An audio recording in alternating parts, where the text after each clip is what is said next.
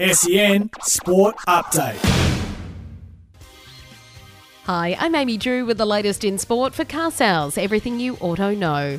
The AFL community has gathered at the MCG for the state memorial of the league's original legacy boy, Ron Barassi. Demons legend Gary Lyon was one of many to deliver a tribute. To talk to those that have played with him and to read the tributes that have flowed in recent weeks, he may just be the greatest competitor to have ever played the game.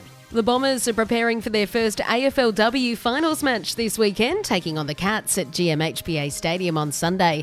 Maddie Priest-Parkes says they've set a strong foundation for success. I love this footy group. You know, every girl that steps on the field plays their role, and I think that's why we've got so far, because we just have a team full of role players. Aussie cricket coach Angie McDonald hinted he might be leaning towards an extra bowler rather than an all-rounder for tomorrow's World Cup match with Bangladesh. The more bowling options that we have, we feel as though that we can cover anything that may come up. In tennis, Andy Murray and Naomi Osaka has been unveiled as some of the headline acts for the revamped Brisbane International, which will return following a 3-year hiatus starting on New Year's Eve.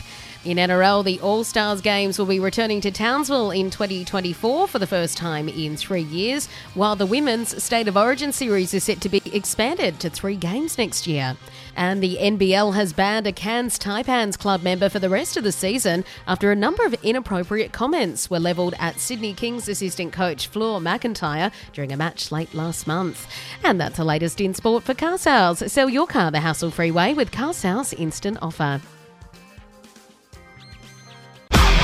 SEN Sport Update.